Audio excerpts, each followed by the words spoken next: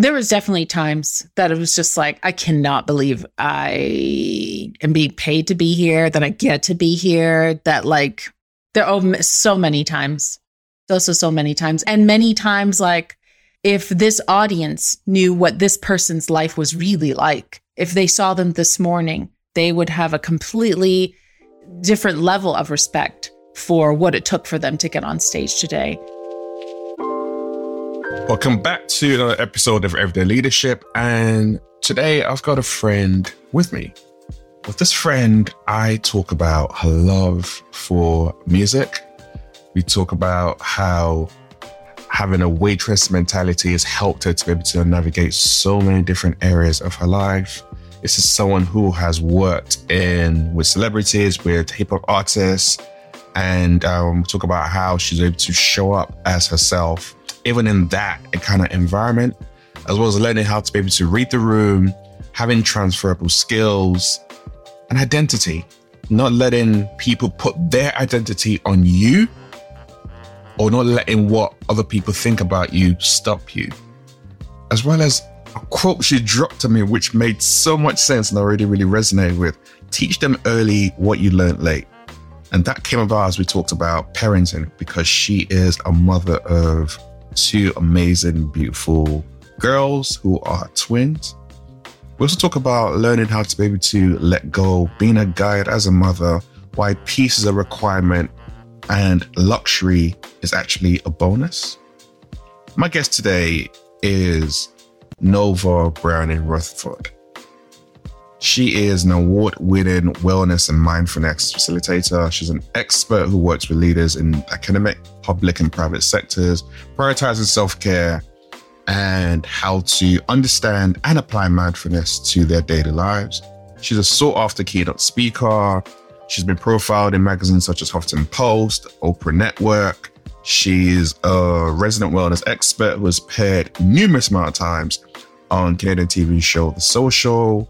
She's been named one of the top 5 life coaches in Toronto, and she is a storyteller. But let me stop talking and let's delve into her story. Welcome to Everyday Leadership.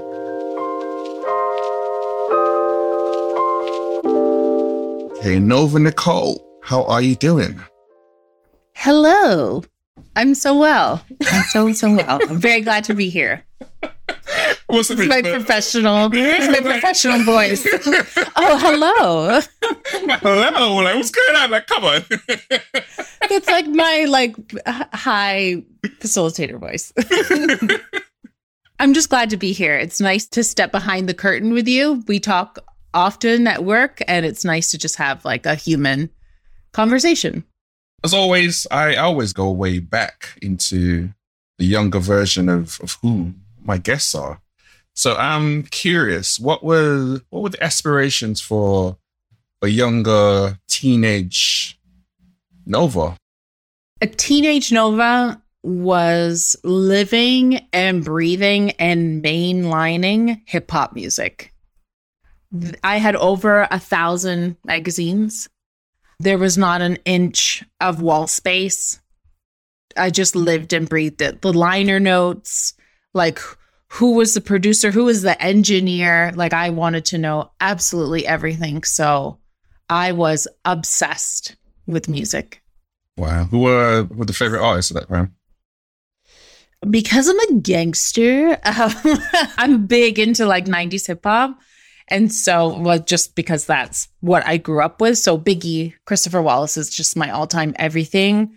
But I'm a big Mobb Deep fan. I'm a big DMX fan. Like the anger, the passion, like all that. Like I will kick you in the back to some Wu-Tang. I just got tickets to see Wu-Tang and Nas. And I'm like, it's going to be violence and mayhem and I can't wait. So I'm the girl in the corner, like banging on the walls, like knowing every word. Like music was definitely a common denominator in many relationships for me. That was my throughway in finding my identity as a teenager.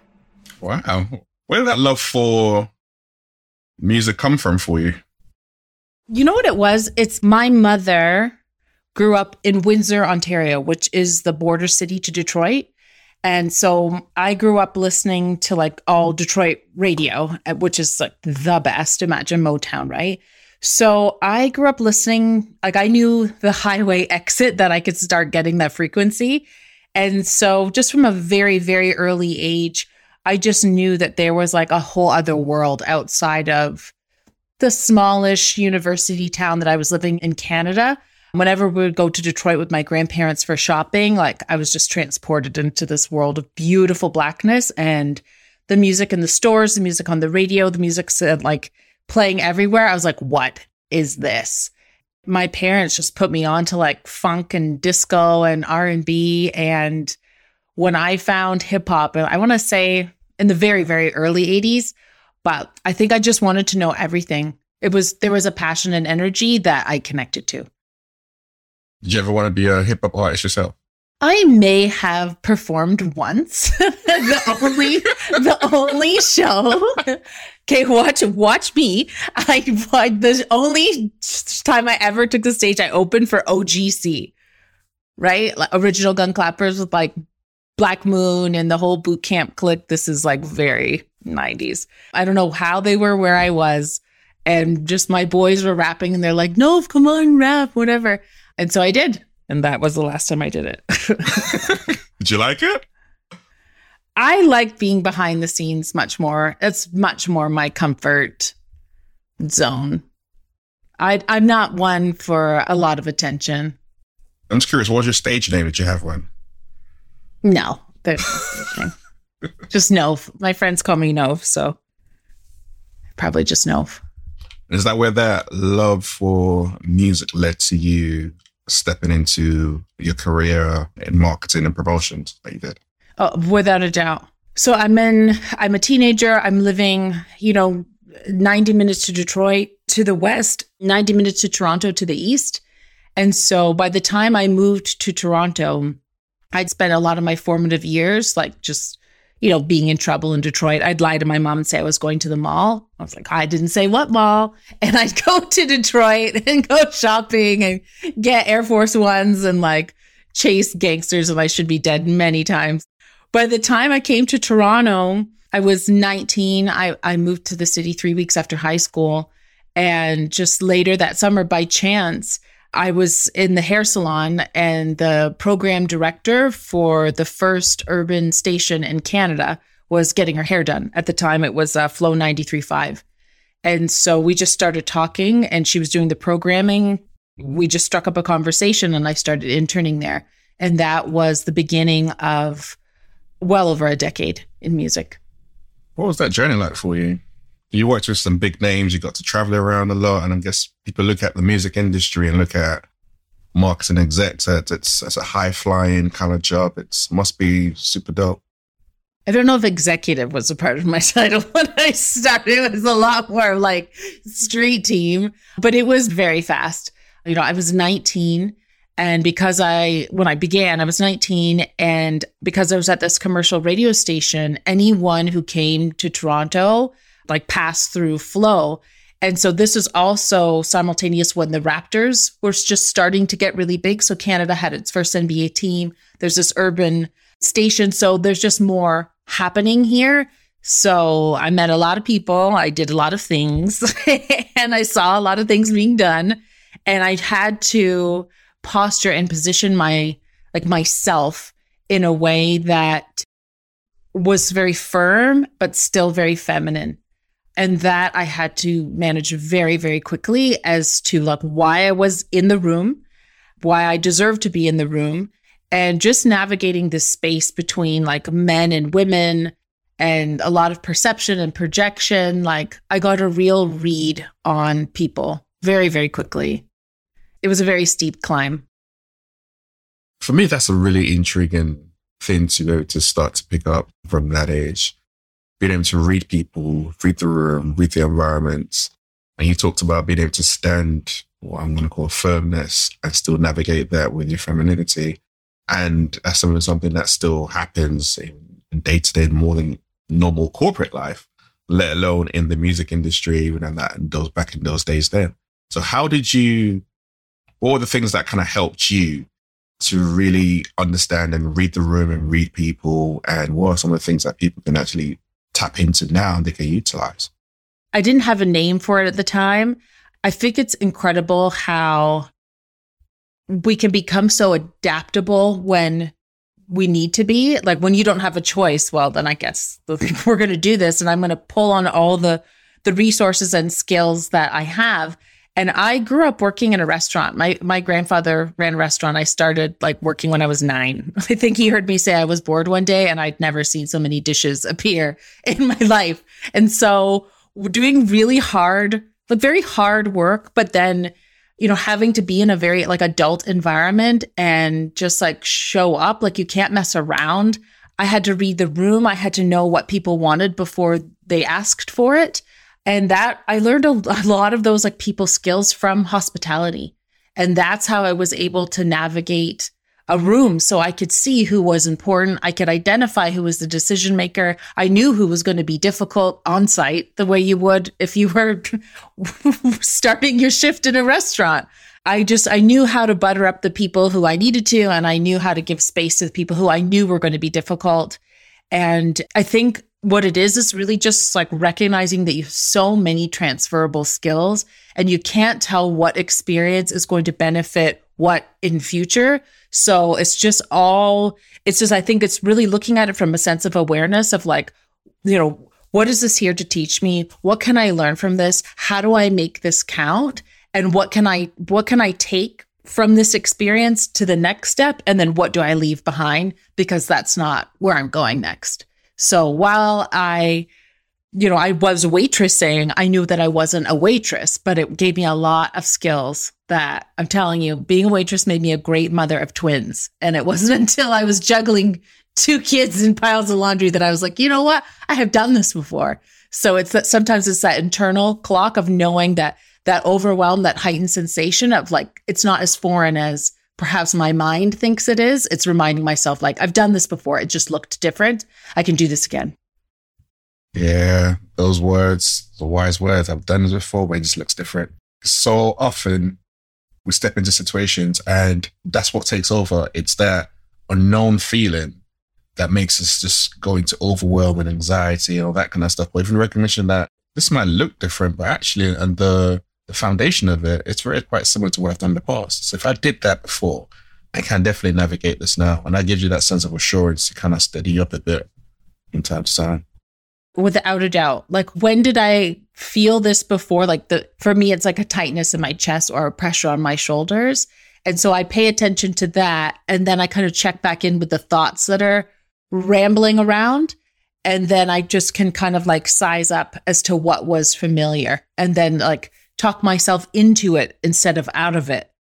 Because there was times like when I'm in hip hop, like there's no wavering. Like when you have 50 Cent in front of you, you can't like be unsure. You have to know what you're doing. But that comes a lot of like self-talk and self-awareness. But I didn't have a name for it at the time. What was it like then with big superstars of there was the Kanye Wests or 50 Cent or whoever was the biggest were coming through? Did you ever feel insecure in those environments, or did you just show up as who you were? Insecure, no, because I was there for something different. Like I was part of their machine. I was on behalf of them. Like I'm represented with a label or the station or with like management, or like I'm part of the machine. So I don't need their approval. I don't need validation. Like I don't really give a fuck. Like just we're here for the same thing, right? We want to get this done. We have a show, like we have a schedule. So let's do it. So it gets to a point where it's like you have a job and I have a job and whatever. Now afterwards, it's like, oh my God, that was cool. But I think the only time the insecurities came, it was more from the entourage and hangers on, because no one, from a distance, a woman sitting in the VIP section, like nobody knows what I'm there for. I know what I'm there for, and I'm posturing because I know what I'm there for. But there's a lot of other women there who are there for a different reason, and somebody may want me there for that reason, and no. So I know that like my femininity could get me in some doors, but I didn't want it to be in every door. And it was really on really just like my energy. And again, just my posturing to set that difference apart. So it wasn't about being rude, but it was about being very direct, like a real clear sense of like, honey, I'm not the one. You can try and we'll both enjoy it, but I'm not the one. So it's very intentional around setting those boundaries right from the jump, like without saying it, without even saying it. It like has to be, and not in an icy way, because that's very off-putting. Because I had to leverage my difference. And because I was a woman around like very masculine men, I had to use that to my advantage, but not to their advantage. That was the difference. I was a quick study.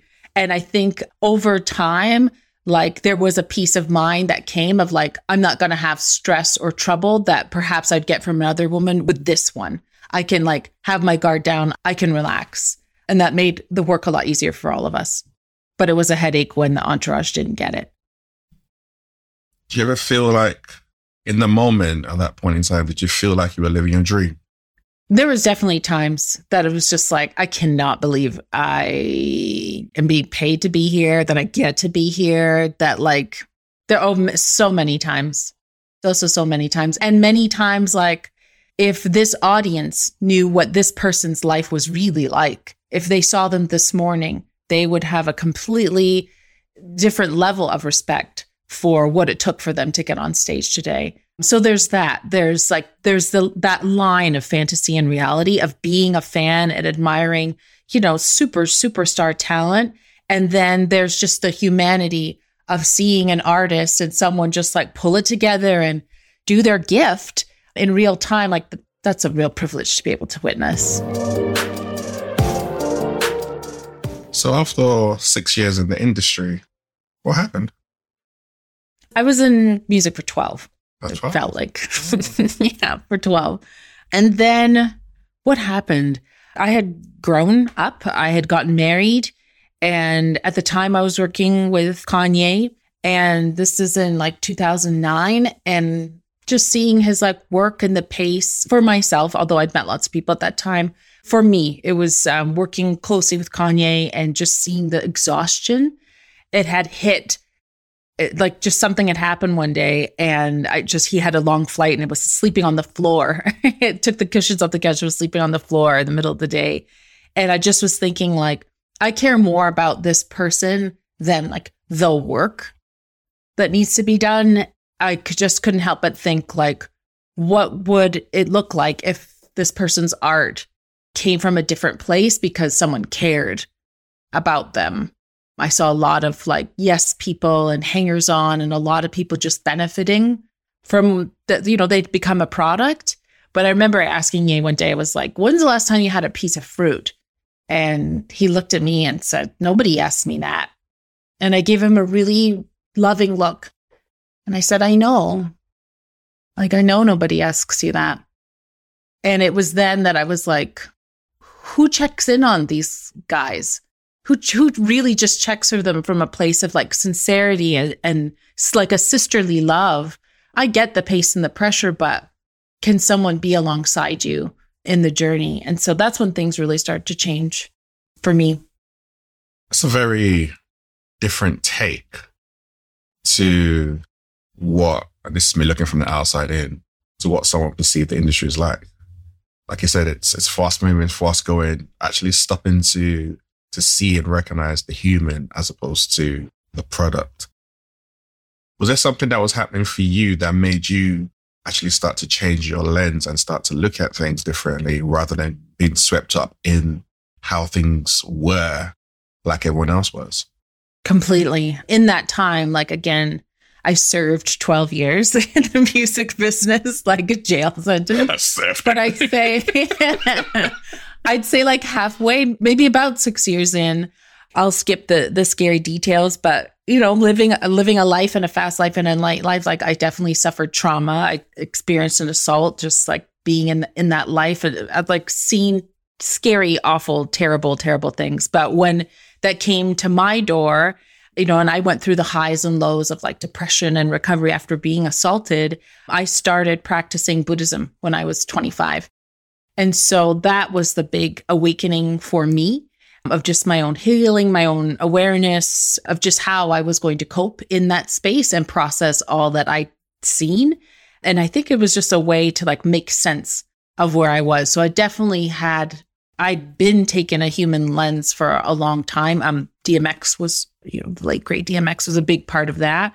Just seeing the person. It's not on stage. It's like at breakfast. It's with your kids and family. Like you see these are our brothers. Like I know these guys. I didn't have names for it. Like, but when you see someone self-medicating, when you see someone with like depression and anxiety, like you see the effects of their real life, of real pressure.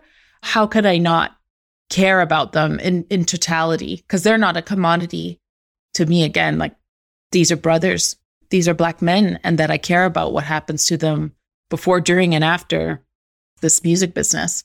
And I didn't see a lot of people taking that approach, and that's okay. But this was mine. You find it hard talking about anxiety or depression back in that day, because especially in the Black community, it was still very much a taboo kind of subject. You didn't really go there. It was just one of them that was kind of hidden and discreet. Even talking about mental health, it wasn't even a word. Like dealing with some shit. Yeah.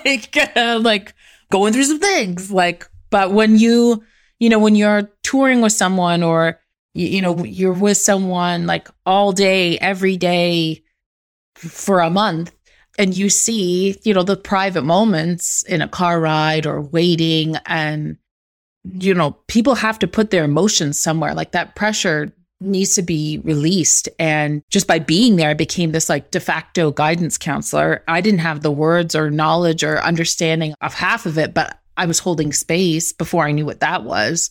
And so I think, cumulatively over time, and then with my own practice, it started to fit together. I didn't know that it was like mental health or anything like that. But I think with my own practice and my own reflection, I had a different lens on what was happening with the people around me. And so I wanted to learn and understand how to support in an authentic way. And the biggest thing was like, not to give anybody a reason that they felt like this isn't for me or I can't benefit from this. Because I'd lived a similar life, and it was, essential for me, a practice of meditation. You find it hard to walk away from the industry? No. No, I did not. It just like, once I had like been married, like, there's like a life and a nightlife, and the music had changed from when I began. Like, I didn't know what anybody was saying, like to keep up with the trends. I was like, I don't know what you're saying. Like, I have no connection. Does it mean anything? Like, I don't care. And so it's just like my ear had changed. Like I stopped listening as a fan. I completely listened just from like, critical, cynical, mind. And it just wasn't fun anymore. And so it became, when I noticed myself saying like, I've got to, instead of I get to, I knew that was time to change. Did you get any pushback from either friends or family who were like, why would you leave this space, and why would you leave this lifestyle that seems so incredible when you decide to make that change? Somewhat.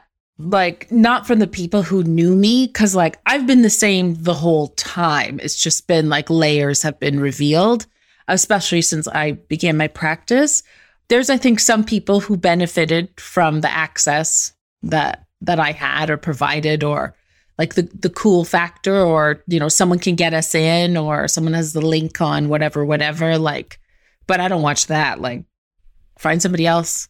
So I'm not, I had like, again, I had done it already. And when I hear myself saying like, I've done that already, it's just time. So yeah, I was living in Los Angeles at the time. Like, it was a very, very different life and lifestyle. I'm still connected to everybody because I know, not only do I know where the bodies are buried, I helped to get the shovels, but I still have all those connections. but it's from a better place now. There's no ulterior motives. Like the connection is deeper because they see what I've done with my life, and that I'm still authentic. I'm still the same person, but we can connect on a different level, which is important.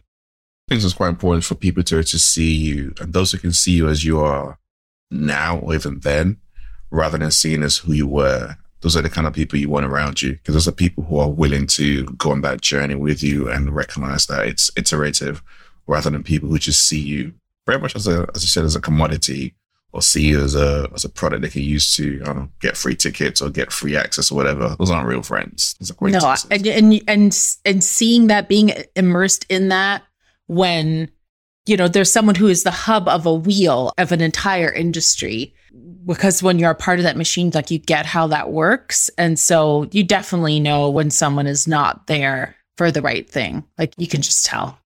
At the start, you talked about, when I asked you around your one-time hip-hop career on stage, you said you like to be behind the scenes. So how'd you go from that to stepping into being a sought-after keynote speaker and speaking on a stage in front of thousands of people? I try to hide, but they can't. So I think what it was I worked behind the scenes in entertainment for 12 years. So marketing, promotions, and PR. So I'm at the side of the stage. I'm on the other side of the interview. I'm like telling the person what to say. So I know the formula. And I also have worked with an audience who is like, speaks plain English. And to communicate, you need to just speak in a very real and authentic way. And so with the skill of communication and the authentic communication, but now I have something to say and a story to tell, it just made sense for me to do that. I started pitching myself at the college and university level just because I felt that window of 18 to 25 is when people went through a real transition and could really use some supports. And I felt like the pop culture references were probably an easy entry point to have a deeper discussion about like mental health and coping with transitions. And so that worked, but that's just what got them in the door, was hearing all this like pop culture stuff. And then I was like, okay, so here's why I really brought you here. It's like put you on some game about your brain, so that you can recognize like, that all that glitters literally is not gold. Just to share like my own experience, my own awareness, just the journey and the process, and letting folks know that they also had some of the same skills where they were standing in early university days. So I think it just worked. Like, I had the formula, I had the story. It was never intimidating to me. I think because I'd been familiar in those environments, just on the side. So to be in front of the camera, it didn't seem like a big jump. In your, let's call it the next chapter of that career, so whether it's public speaking, whether it's been on TV or in publications, what's been one of the most enjoyable experiences you've kind of had as a mental health wellness kind of expert? So many. Like, I really enjoy like a live studio audience. Doing television is a lot of fun. It's a lot of work, especially to do a live segment. It's like 3 weeks of planning. But I enjoy live studio audience. Wait a minute, sorry. Wait, for one segment, it's 3 weeks of planning. Right. There's a lot of back and forth. It's about an 8-minute segment. So let's say it's an 8-minute segment. They'll probably get to 5 questions, but I have to have 10 questions, 10 answers prepared, because it could go any way. Someone may not ask the question that I have the answer for. And so I have to know how to maneuver that in, like my talking points. Because say, I want to make a point, but you don't ask me the question to make it. Like, I got to find a way to get there. So, and it can be timely doing live television. Like, sometimes news breaks that morning, which complements the subject that afternoon. So I had to do like tons and tons of research, which I love, on these topics, and be very, very thorough. It's a script. Like, I know what I'm going to say, but it can't sound scripted. I'm not memorizing it. I just have to be a really good study. So it was fun, a lot of work, but fun. I love doing a keynote where there's like 800 leaders in the room, and they're all talking, and I love walking around and hearing the discussions, the happening between people at the table. I really love the Q&A portion at the end of a talk. My motto has just been like, I stay as long as you stay. So my Q&As have often been longer than the keynote. What? It's not unusual. It's not unusual for me to do a 60-minute keynote and the Q&A is 2 hours. Wow. Especially at the university level. And I come early. I come early to watch the speakers before because I want to know what's being discussed. I want to take the temperature of the room. I come early and I hear the other audience. I just post up where the food is. I'm going to put you guys on game. Post up where the food is because everybody wants food, especially if no one's eaten. Go eat first because then you give permission for people to eat. And then you just start talking. And I always just ask like, oh yeah, I'm speaking today. Can I ask you a question? What do you want to walk away knowing, learning, or having a better understanding of? And I'll ask that about 3 or 4 times. And then whatever I had planned, that's out the window. And then I incorporate that into the talk and I'll reference it. I was talking to someone, blah, blah, blah, talking to Peter this morning, and they said they want to talk about such and such. How does that sound? It's often more people want to hear that. And we just go from there. So if people feel heard, they feel engaged. However, I can like build the trust and familiarity ahead of my keynote, I do that. So I would often, let's say I had a keynote speech at 9 o'clock in the morning. I would do my own PR and press, do the morning show, do the morning news segment so that when people are getting ready to see my keynote, as they're getting dressed and watching the news, I'm there. So I'm there on the news talking about what I'll talk about. And then I do the keynote and they're like, oh, I'm already familiar with you. I've already heard your voice and seen you. So they're a lot more relaxed. And that I find that always improve the engagement. So doing like little PR tricks like that, it just helped. It just helped. And it was just a lot of fun for me. So you just described what to a lot of people I know is an absolute nightmare because we're very similar. So we're quite adaptable. We go with ebbs and flows and we don't necessarily use notes all the time. But generally speaking, especially when it comes to talks, which is what the second worst fear of anyone apart from death, you're now talking about having a keynote prepared. Not only are you not in the background kind of sweating it or revising everything you want to say, you're out next to the food, one, talking to people, and then you pivot on the spot to go and talk about something completely different that you've prepared just based on what you're hearing from the audience. And what's that feeling and transition like for you when you go through a process like that? It's what I have to remind myself is that it's just a conversation. It's just a conversation and I can do that. So that's what I tell myself. And if I came to our conversation today, scripted, rehearsed, canned answers, and you could see I was reading, it sounds like I'm reading, then I feel like I'm being talked at and not talked to. And I came from a world like real recognizes real. And if you're not going to bullshit and pretend you're talking to me, you're not going to pretend you're telling me something brand new when you're not. Like, you're just recycling this. It doesn't matter that I'm here. This is what you say to everyone. That's the world I come from. And that ain't going to make it. So I know what I want to say. I know the points I want to land. I know the objective. I know the introduction, I know the close, and I know the 3 themes and how to transition in between each one. Other than that, it is fair game as to how I get there, but I'm here to serve. So back to my waitress mentality, I'm like, give me your order. What do you want to walk away knowing, feeling, having a better understanding of? And then I serve it to you. And look, you're happy with the order because if I'm giving you something that you didn't even want, then really like, what am I there for? For myself or am I there for you? So being stuck and like attached to the script or memorizing it, for me, it goes back to a practice of detachment and of just non-attachment. I don't care how I meet the objective. It doesn't need to be a linear line. It's just meeting the objective. And I can surrender to the process of being led how to get there. I'm there. I'm in the building. I was chosen. The people who chose me are not dumb. So that's imposter. That's out. I know what I'm going to talk about today. And then I asked what they wanted to talk about. So I've got those things on my side. Like if I don't vomit, then it's a good day. So, and I have done that. So we're fine. And I have thrown up right before I talk. That was the worst. I was very sick with the flu. As long as it's not on stage, it's all good. Nope. Hey, nobody knows. I say this to my students all the time. Like, nobody knows how it was supposed to go. No one knows if you messed up. No one knows. And nobody cares.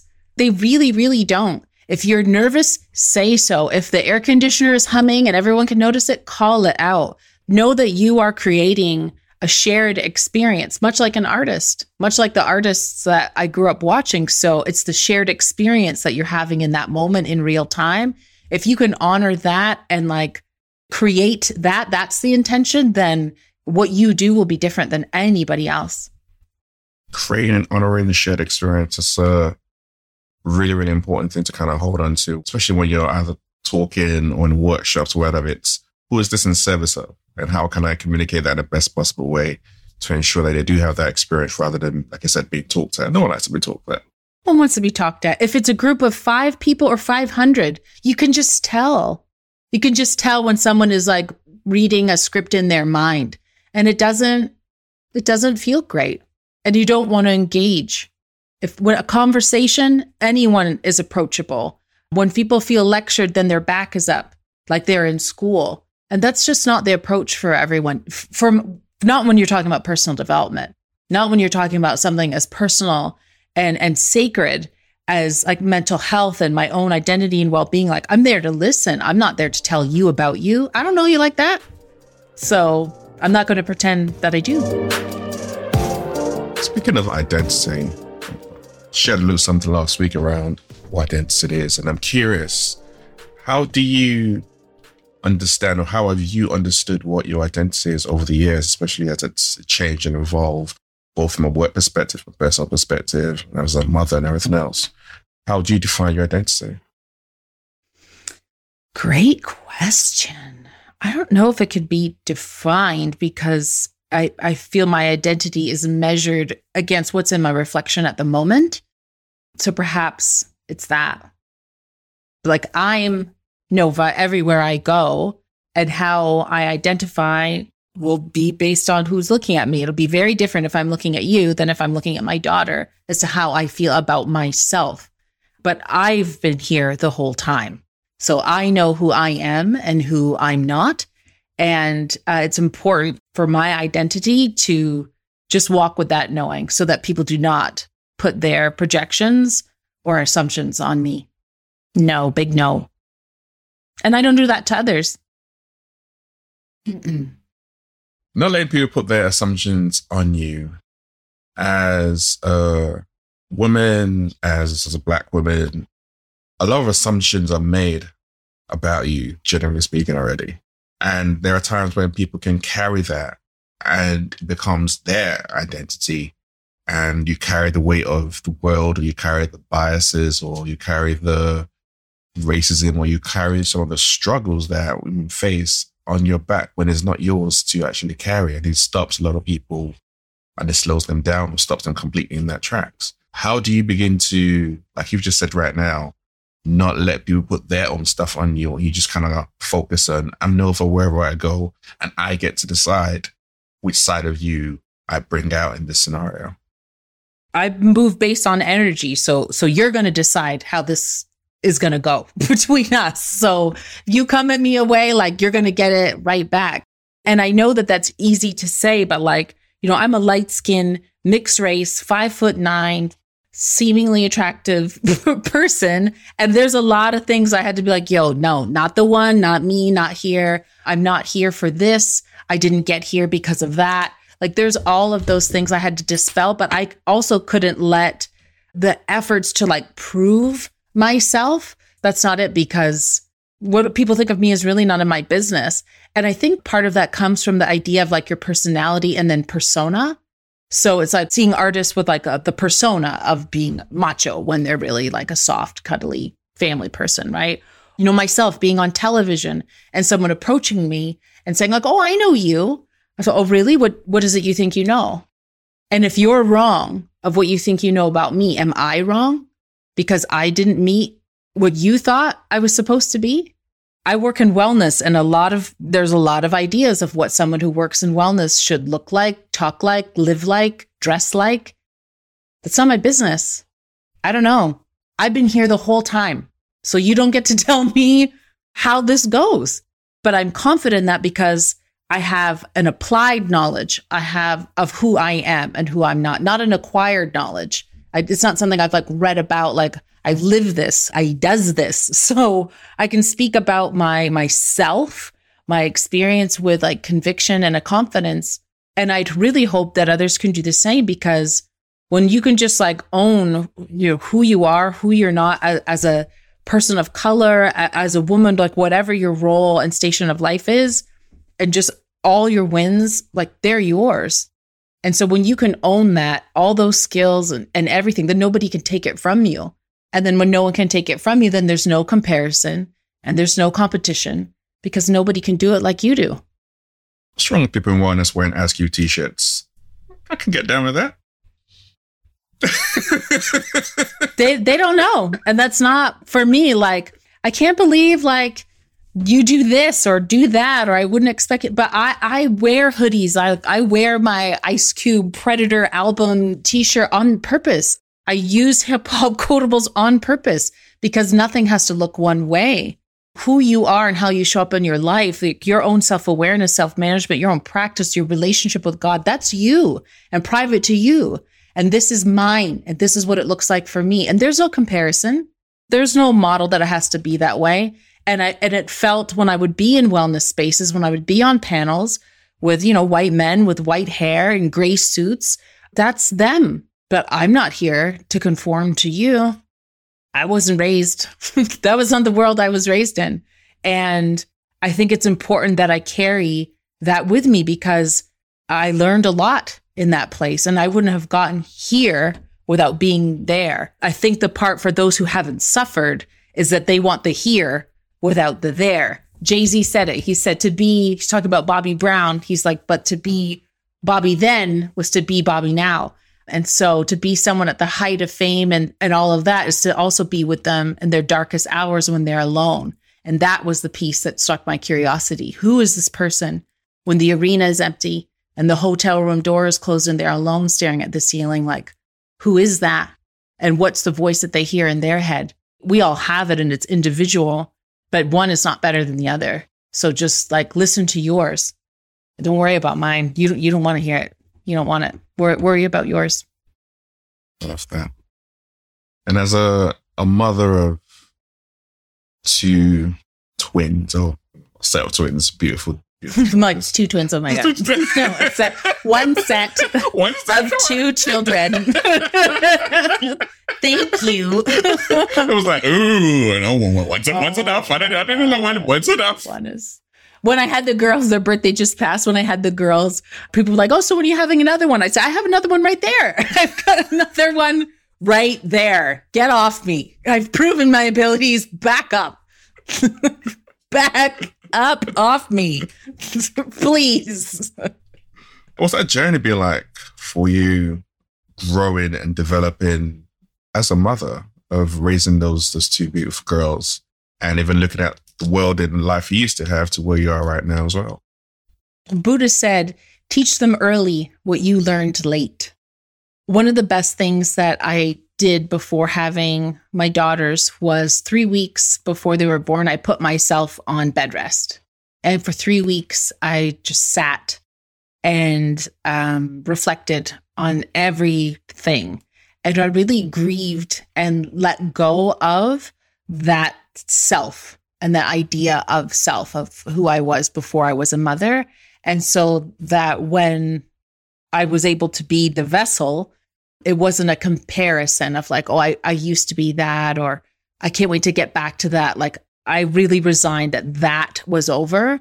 And so I lived in a state, especially those first 3 months, of just absolute, complete, and total presence and surrender. My life moved about 10 minutes at a time. I try and just like surrender to the process. Trust the motherfucking process is another big one. I have to remind myself that like I've done this before. Like I know my babies. I've been doing this for 35,000 years. Like I had to just trust myself and lean on my own intuition. I think it just comes back to being their guide, as that my children are of me, they're not mine. And so going back to that artist alone staring at the ceiling, if it's an artist or a college student, my children are going to be away from me much longer than they'll be with me in my presence. So how will I be that voice in their mind when I'm gone? Like, what will I have said to them that sticks and lands? Like, I will be their internal dialogue, that sounding board. What will I have imprinted on them? So I'm constantly speaking to them, affirming to them. I'm sure it's very annoying to be my child, but like speaking, affirming lessons always, because I'm not raising, a 5, 6, 7-year-old. I'm, encouraging a 25, 6, 7-year-old because I'm not there. So things like, you can cry if it hurts. Nothing's wrong. No one's hurting you. What would you do if I wasn't here? Things like that, simple mantras and affirmations. Thank you for cleaning up, but I would love you even if you didn't. I'm like, I love you, but I didn't love that choice. Just affirmations for them that I wish I had early, but learned very late. I really affirm in my children and their friends. That's important too. Because mama don't fuck around. So don't. Don't. But it's important. The peers, like the parental peers, I don't know if we give enough credit to how much influence we have in the life of our children's friends.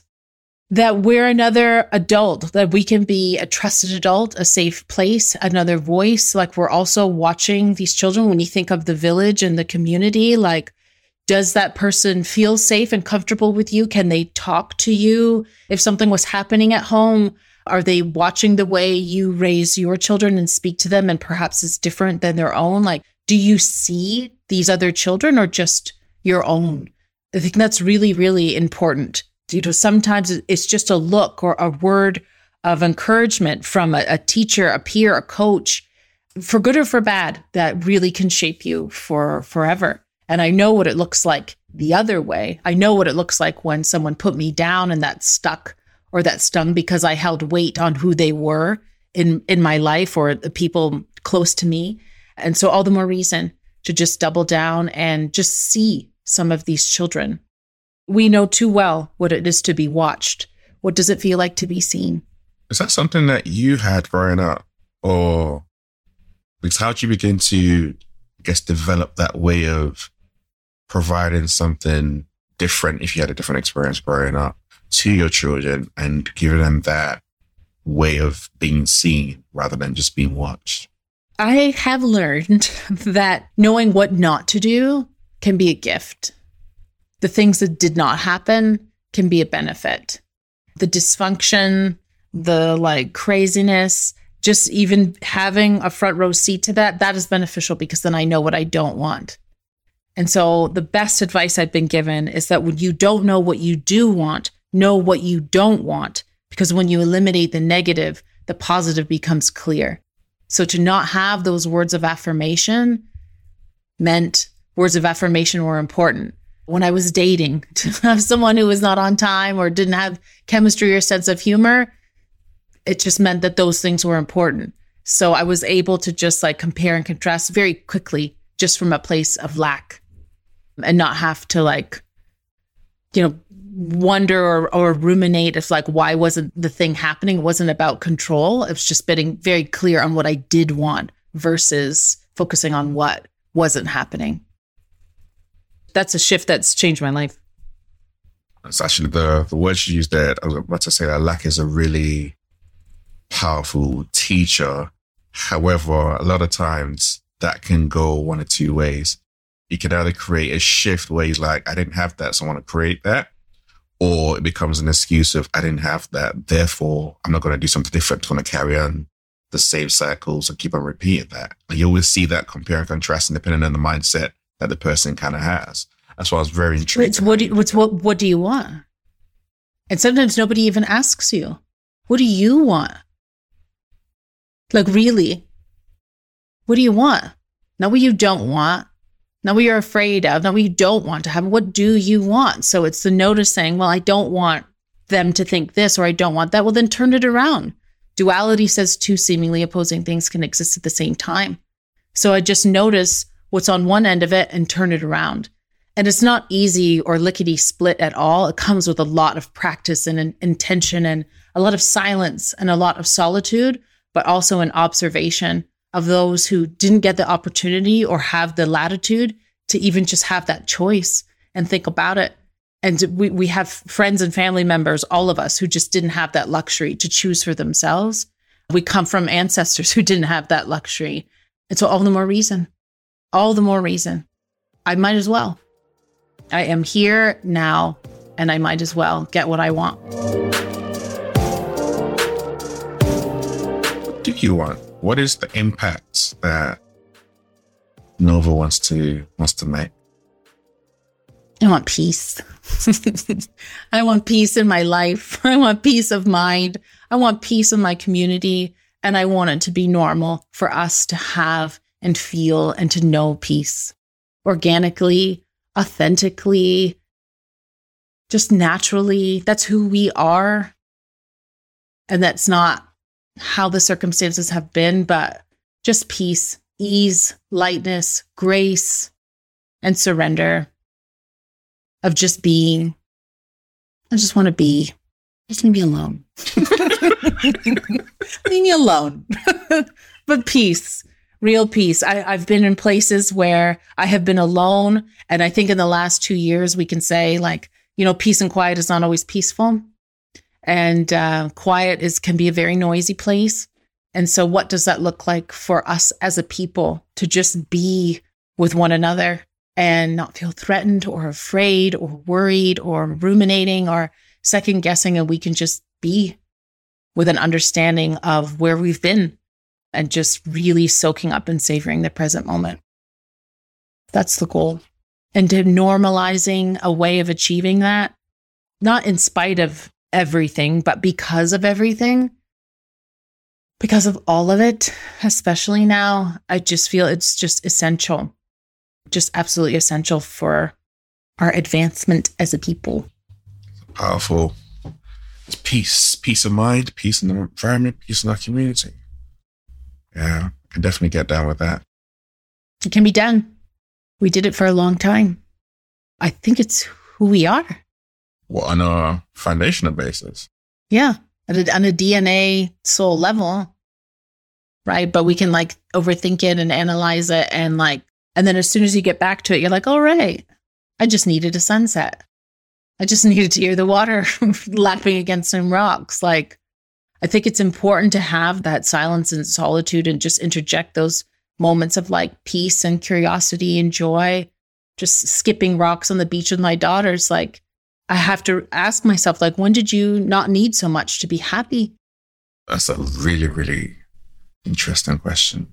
I think it's a question that a lot of people have kind of asked themselves the last 2 years, in particular with the pandemic, where it's around, what is it do you really need to be happy when you're not traveling, where you don't have the trappings of wealth around you as to show it off externally, where you might not see people in certain environments? What does that happiness really mean to you? It's been a question I've had for myself, and I know I've had a number of people I've spoken to about it in the last couple of years in the work that I do as well. So it's a really, really interesting one, which it's not easy to answer sometimes. It's back to that piece of identity, that it's a reflection of myself. What's my identity if I'm next to someone, who's wealthy? How do I feel about myself? Or am I comparing and contrasting? Is it different because they are?